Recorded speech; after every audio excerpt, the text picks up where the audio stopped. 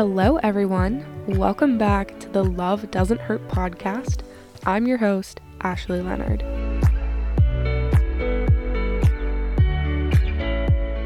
So today's episode will be on another type of abuse seen in domestic violence situations, stalking. This is often neglected to be mentioned as a type of abuse because it isn't directly labeled as abuse.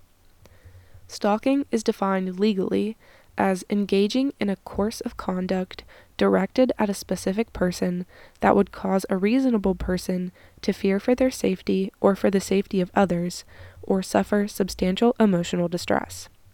So basically, if someone is repeatedly watching, following, or harassing you to the point where you feel afraid or unsafe, that is stalking. When I think of stalking, the image that immediately pops into my mind is a depiction of it from the Netflix show 13 Reasons Why. The main character, Hannah Baker, notices some strange flashing and camera sounds coming from outside her window and is immediately spooked. It turns out that a guy from her school was taking pictures of her from outside her window without her knowing and photographically stalking her. Stalking is often portrayed as being romantic in a way, repeatedly showing up out of nowhere with grand gestures of love and affection. Stalking can look like many other things, though.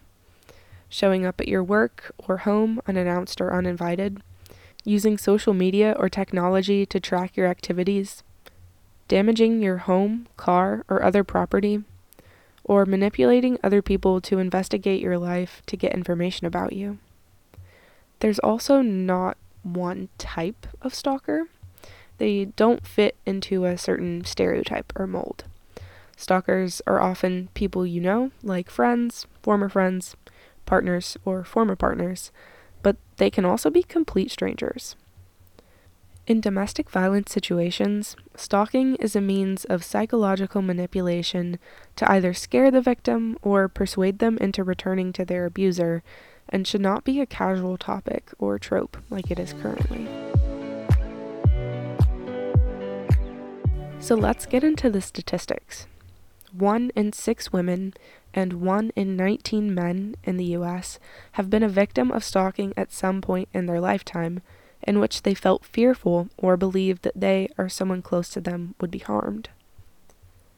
2/3 of female stalking victims were stalked by a current or former intimate partner. 40% of male stalking victims were stalked by partners or acquaintances.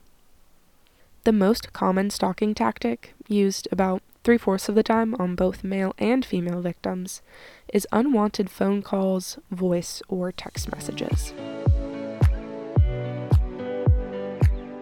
If you are being stalked, here are a few tips on how to handle the situation. First, trust your instincts. You know the situation better than anyone, and stalking is dangerous, so don't let anyone try to convince you it's not. The victim's safety is the most important factor when addressing stalking situations.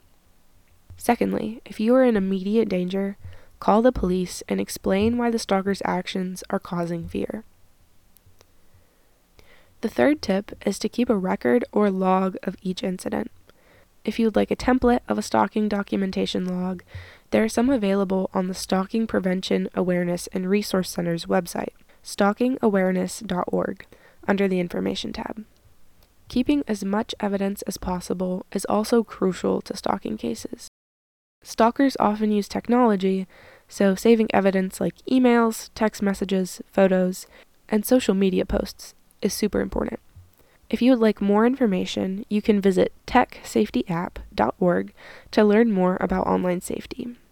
Finally, get in contact with a local victim service provider, like a domestic violence shelter.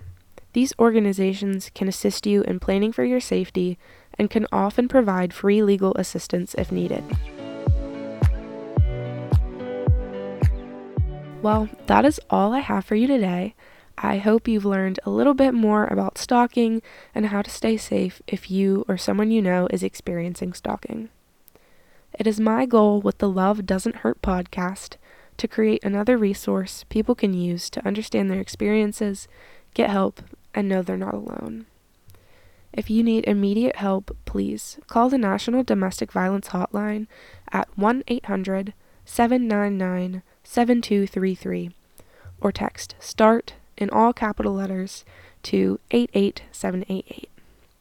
You can also visit their website, thehotline.org, for more information.